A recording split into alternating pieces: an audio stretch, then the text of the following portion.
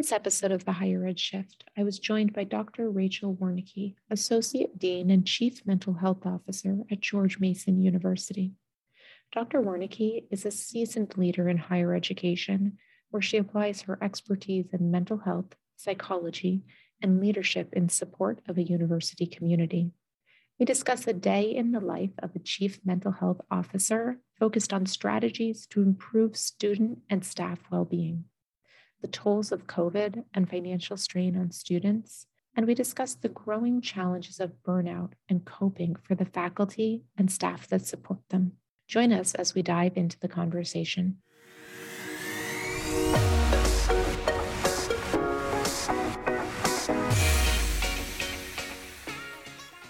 Hello, and welcome to today's episode of the Higher Ed Shift. I'm your host, Amy Glynn, VP of Student Financial Success with Campus Logic, now powered by Ellucian. Today, I am joined by Dr. Rachel Warnicki, Associate Dean and Chief Mental Health Officer at George Mason University. Thanks for joining us for this important conversation, Rachel. Oh, I'm so glad to be here. Thank you for inviting me. So May, Mental Health Awareness Month, and that's what we're here to talk about today. I would love to have you do just a quick introduction to the audience. Tell them maybe a little bit about your background and what the day in the life of a Chief Mental Health Officer in higher education looks like. I like that last part. That's great. So I'm a psychologist, clinical psychologist by training, and I've been in the field for a while, and I've worked in a number of different settings in hospitals and private practice. Have spent most of my time in higher education in various leadership roles and counseling centers. And now I am in an interesting role right now. I'm overseeing several of the health and well-being units at George Mason University. So student health services, counseling and psychological services, and disability services. But the Chief Mental Health Officer part of my role allows me to focus on mental health from a strategic perspective for the university. So in addition to making sure that the service-oriented units that we have are able to operate and serve students well, I get to think about, with some help from others, how do we approach mental health as a university from a preventative public health perspective? So thinking about, what systems do we put in place and how do we shift to cultures that supports well-being and mental health? So a typical day probably involves a number of meetings with stakeholders across the campus as I try to raise awareness and get support and bring people into the cause. What I really love about what you just shared is what I see a shift in mindset.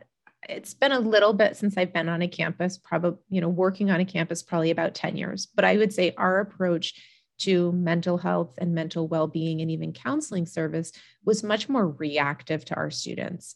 And it sounds like George Mason is taking a much more proactive approach to addressing student needs. Does that seem fair? Yes. And it's something that I know that we've talked about and folks in the field have talked about, which is, given that we've really had a mental health crisis for a number of years now, not just in the recent years, is how do we get upstream of mental health crisis so that we're actually addressing the issues before they become crises? How do we put in place systems and policies and practices that prevent mental health crisis? Yeah. And I think some of that starts with structure. So you're the first Chief Mental Health Officer I've spoken with. Is this role or this level of alignment at the institution unique to George Mason, or are you seeing a shift with more institutions elevating this type of role to that level? I think it's not common right now, but I am seeing a shift. I just actually read that the University of Michigan appointed a Chief Mental Health Officer, which is great.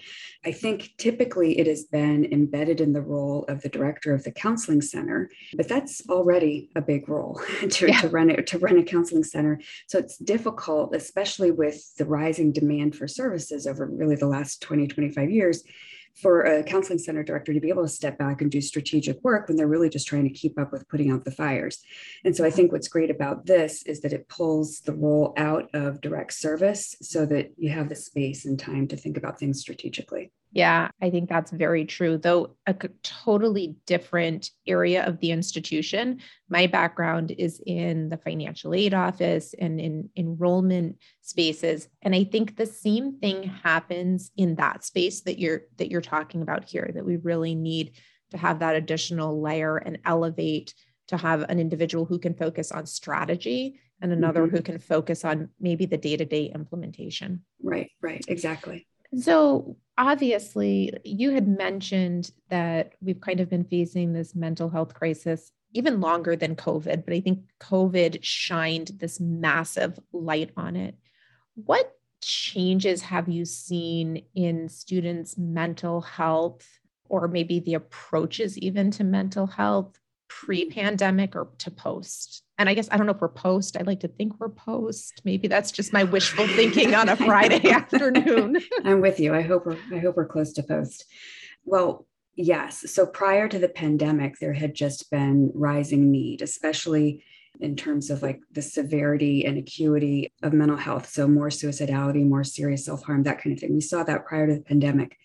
What we saw during the pandemic, and this has been backed up by study after study, is just such a significant rise in anxiety and depression. I mean, some studies are showing a doubling in anxiety and depression among young people, which is really worrisome. And, you know, we talk about, and many people, not just young people, have experienced things like financial insecurity and uncertainty, loneliness, social disconnection, so many different factors. The spotlight that on racism and racial injustice that obviously predated, but then just came into the forefront more. So all of these things created kind of the circumstances that would create poor mental health. So as you guys have looked at George Mason about how to approach this more strategically, can you share with us one or two things that you've been doing to address student well-being and the shifts that you've seen in their needs? Yes. So a couple of things. One is that we created a well-being and mental health task force, which we did on purpose. Once we knew, you know, the language starting to come out in the media was there's going to be this tsunami of need that we would experience. And how do we get ahead of that? So we did put together a group of leaders who could think about it. And our first effort focused on funding more mental health supports for faculty, staff, and students. And so we were able to get some funding for more counselors this year. But we also already had in place a number of well-being initiatives at Mason, but not everybody knew about it. So the Center for the Advancement of Well-Being created a Thriving Together campaign, which really was meant to raise awareness for the supports that we already have.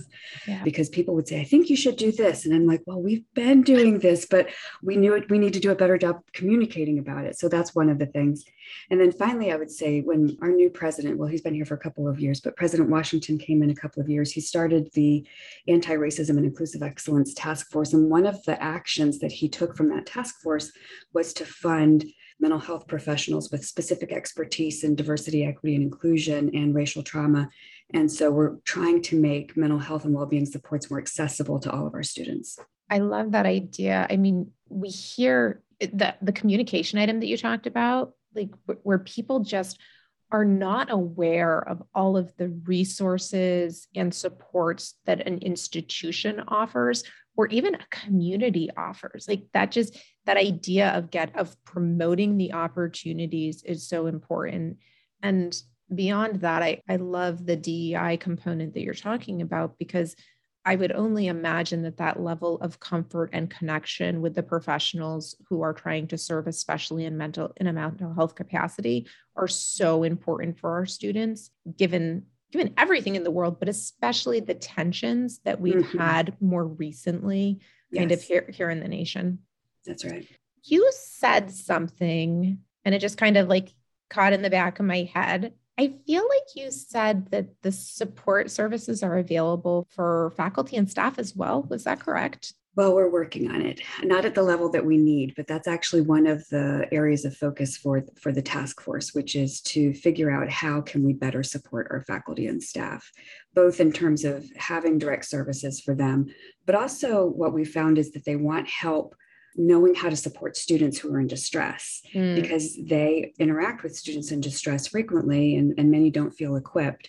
So we're trying to attack it from both perspectives. Yeah, so I want to talk about both. Let's talk first about the specific employee supports. We're seeing huge issues with the Great Resignation, with employee burnout. How can institutions, or maybe not even just the broader institution, but if I'm a manager what can I do to help ensure, one, that I avoid burnout, but like, what are the warning signs that I can look for in my staff and how can I help support them? This is such an important conversation right now. And there is such really good literature coming out about it right now, too. One of the things I think that we have often talked about is the importance of self-care, but I think that it can get overemphasized, and we don't then, as managers, think about what can we do to create a culture that supports mental health and well-being. And there's some really good research coming out about that, some from Sloan Management Review, for example, that's showing how important culture is. That cultures that seem to negatively impact mental health and well-being and spur resignations would be ones, actually, interestingly, that overemphasize innovation when there's never a chance to kind of catch a breath, right? So that's one thing. Or cultures that don't recognize performance well enough or don't create enough flexibility or opportunity for even lateral movement, not just higher advancement. So things like that. So paying attention to culture, in addition to emphasizing that employees take care of themselves. And, I think the warning signs are ones that, we're not going to be surprised by. I mean, when people start to show lack of interest in their work or start to feel like it's checking the box, sick days are a big one. And even, we joke about it a little bit, but it's not that funny when we talk about people being kind of crispy or a little bit irritable. But I think that can be a warning sign. And I know as a psychologist that could be a sign of depression when we have a harder time regulating our irritability at work. Do you think, I'm thinking about what you're talking about with culture and building that connection in the culture, and even what we used to be able to observe being in person all the time. Do you think that the move to remote or hybrid is leading to more burnout and resignation because we can't, it's not necessarily in our face as much when the person's like in their home office? I'm just wondering if there's any correlation or any connection that between remote versus in person. I don't know if my question makes sense. Just in terms of whether it's contributing to cultural issues. Yeah. Gosh, I wish I was more familiar with that. I will say that I know that there are people who are on one side that says we have to be in person in order to have a strong, healthy culture, and others who argue for hybrid. I think that what I've seen from the data are that the arguments towards flexibility are so strong that people really benefit from being able to have more control over their schedules, and that satisfaction contributes to a positive culture. That makes sense. And I don't know that there's really a right answer. And I knew I threw that one at you from left field. I think that what I have learned personally in managing a team remotely over the last couple of years is needing to be much more deliberate in a remote environment about building kind of that culture and connection with my team, because you lose the drive-bys at their desk or bumping in the kitchen or whatever it is in that office space. That's true. Right. So the second component that you mentioned around supporting of faculty and staff at the institution is really making sure that they have the appropriate coaching and training to address student needs. Most of our listeners are financial aid professionals, enrollment professionals, groups that are engaging really significantly with students around very personal and stressful items like paying for college, financing. Right.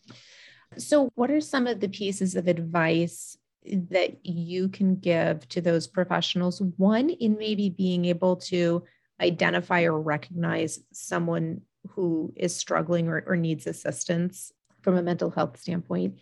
And two, how should we handle what advice do you have in handling one of those conversations if it's not something we've done a lot of or we want to do it better? I'm so glad you're asking this. And actually, after this, I can send to you, if you like, for show notes, a resource that we created for Mason last year that I think there are some Mason specific items, but most of it is something that all higher ed professionals could use. And it has lists of warning signs, things to look for in students. It also models conversations that you can have with students, and really, I think, highlights the undervalued importance of just being a human being and being willing to sit with somebody as they talk about their distress. Because sometimes when people show up in distress, it's not necessarily a mental health issue. It's just a legitimate reaction to a life stressor. And Yeah. when we just sit and we're compassionate, that can be very healing. But what I did want to acknowledge is that holding these stories, and I can imagine that the stories that the folks that you work with and your listeners are hard. Stories that therapists hear are hard, but you're probably hearing trauma and other types of stories too. But not all professionals are trained to hear that in the way that we are. And so I think making sure that folks have a chance to debrief in a way. I'll say that one of the practices from my field when working with trauma is to just have a chance to talk with each other, not in ways that, breach confidentiality for students, but just to be able to say, I just heard the worst story today, and to not have to hold it by yourself, and to get some compassion and connection with others as you do that. I love that. I love that idea. That is not something that I think naturally happens in the space of financial aid and enrollment. Once in a while it does. But I mean, even hearing that there are techniques and there are practices like that counseling professionals use is really enlightening, because to your point, you're in a financial aid office, you're hearing about divorces, you're hearing about child custody issues. We deal with students who are victims of abuse and abandonment, and sometimes those stories and the stress, even honestly, of having to have conversations with students around the fact that this may be your dream institution, but you can't afford it. Mm-hmm. That can really weigh on a person over the years. I have been referred to in the past by some people as a dream killer working in financial aid. Oh, goodness. And it makes you feel really awful, right? You're why can't we focus on the 98% of success stories that we have instead of the 2% of students where we have to say, I'm sorry, this isn't the right fit. So I love that idea of just being able to take the time, decompress a little bit, and even be able to share. And like you said, not carry. Right. And maybe even having some specific training on it, things that you wouldn't necessarily think in terms of professional development. We provide professional development for mental health professionals around compassion fatigue and burnout and moral injury, right? And which I imagine some folks in your field might feel too, which is, I wish I could do more. And I can't do more. And that really can hurt people when they're sitting with this. Can you talk a little bit more about what compassion fatigue is? Right. So just kind of in lay terms, I mean, when you have to show up every day, being as human as you can, right? Not being jaded and numbed, but being able to sit with people in their pain, that's exhausting. And after a while, it can be hard to summon that level of empathy that you really need to. And it can take a toll on your health, and it can take a toll on your mental health. So I imagine that in the work that your folks have to do, that there might be some of that, given the stories that they're hearing. And so what are some, besides you talked about it a little bit, like that idea of being able to have a conversation, what are other techniques to overcome compassion fatigue? Because I feel like that really that summarizes a lot of what I feel like our professionals are dealing with. Well, I think there's a few things. I mean, we talk about how important it is to keep ourselves full as containers of compassion, which means we have to have compassion in our own lives. So making sure that as part of our self-care system, we are getting enough support. And I think sometimes for people who are in helping professions, and I think actually you work with people who are in helping professions, we don't take enough time. And so instead of seeing it as like optional, we have to kind of see it as an imperative that we have to take care of ourselves so that we can show up every day full. This is where I do think that supervision is really important, so that we can help normalize for our employees what we're able to do and what we're not able to do. And then sometimes just plain rest, just rest is what's needed. That's perfect. Thank you. I appreciate you sharing that. I feel like I initially came into this conversation thinking that we were going to talk about students, and I feel like I've spent the majority of my time pulling you towards staff, which is equally as important. Yes, it is. If we want to be able to provide the best student support, we need a healthy and well staff, right? I think that's right. That's super important for people to remember. So let's shift a little bit and talk a little bit more about students. Sure. So 46% of college students report struggling now with concerns about money. And I think this ties into their levels of stress and anxiety, which then impacts physical well-being as well. Can you talk about how different types of stressors like finances do impact that student well-being? Sure. And that's just such a common one. I was just reading a study actually out of the American Psychological Association that was showing that among young people ages 18 to 25, that 82% are worried about money and that like 62% are worried about the economy. I mean, it's just so present that this worry. And it is so associated with anxiety because we don't know when it will shift. And so we have to sit with so much uncertainty. And so that creates a lot of anxiety. And then I think uncertainty around finances, we've had all this uncertainty around the pandemic. So it's like people are overloaded with uncertainty at this point. So yes, financial stressors are big. I mean, we've seen this a lot in the pandemic with job loss, with people not being sure if they're going to be able to continue in school because, perhaps their families lost jobs. We've seen more food insecurity at Mason, and we do have a pantry, and we try to help, but it's sad when we're hearing about students who are making choices between books and meals.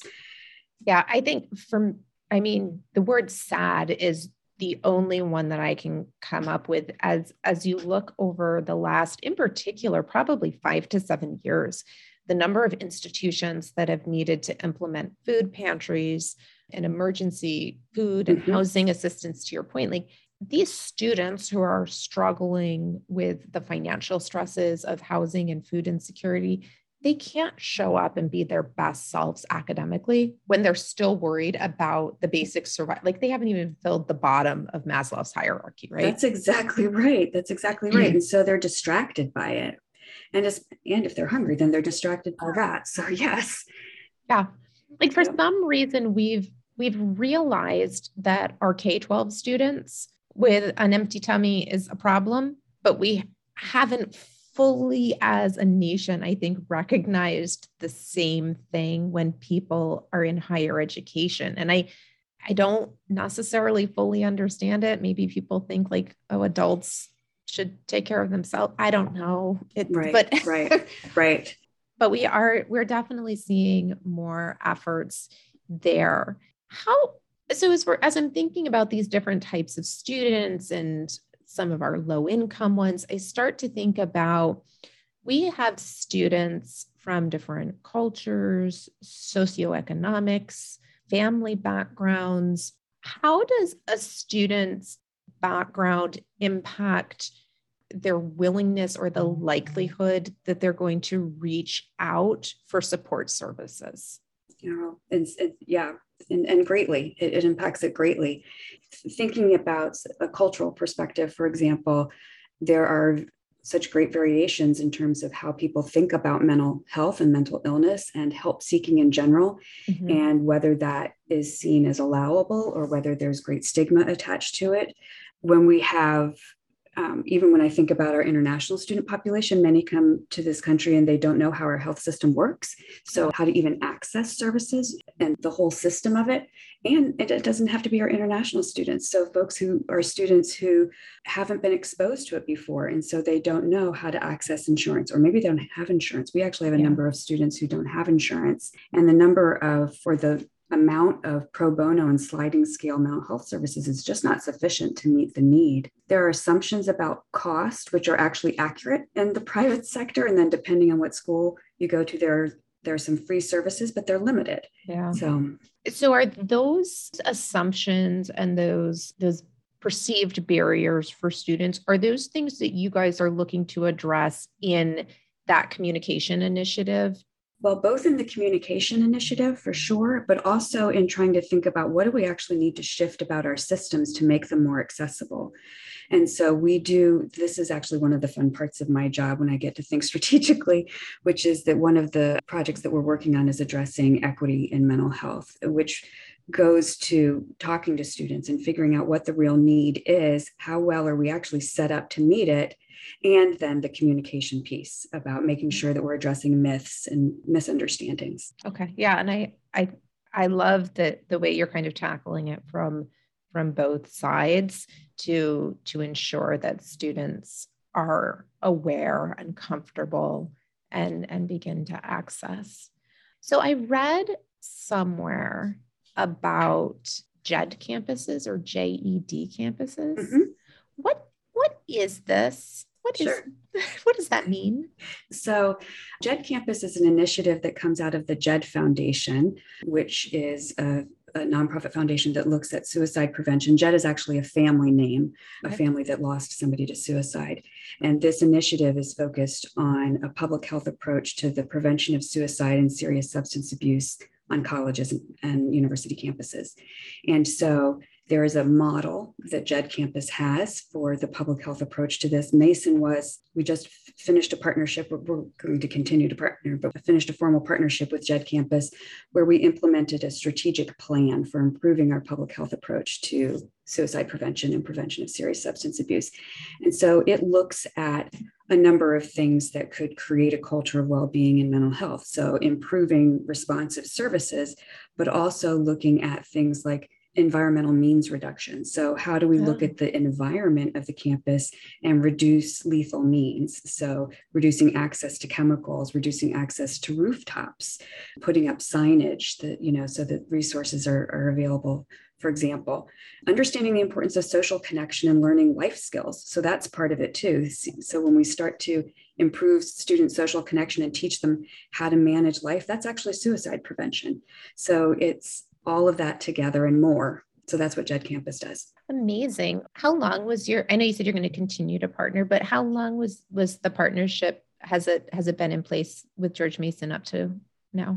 It's the formal partnership, which starts with a pre-assessment and then ends with a post-assessment, is 4 years. And so we actually just finished our post-assessment and we'll be getting some analysis back soon. That's what I was just going to ask you, is what kind of outcomes you had seen from the partnership, but it sounds like those are still in the calculation phase. Yes. And I actually wonder how the pandemic has impacted it all as well, but yeah, it'll be interesting to take a look at it. It is the unknown in every initiative that has been started in the world over the last probably 3 to 5 years, because we've got like this anomaly that's happening and no idea how long that impact will last. Right. So would love just to see if there's anything else that you would like to share with listeners about your experience, how they can help support mental well-being of students or staff, or even just anything else amazing that you guys are doing at Mason in the space before we wrap. I'm just so happy that I had a chance to talk about this and that this is a topic that's coming up in this particular forum.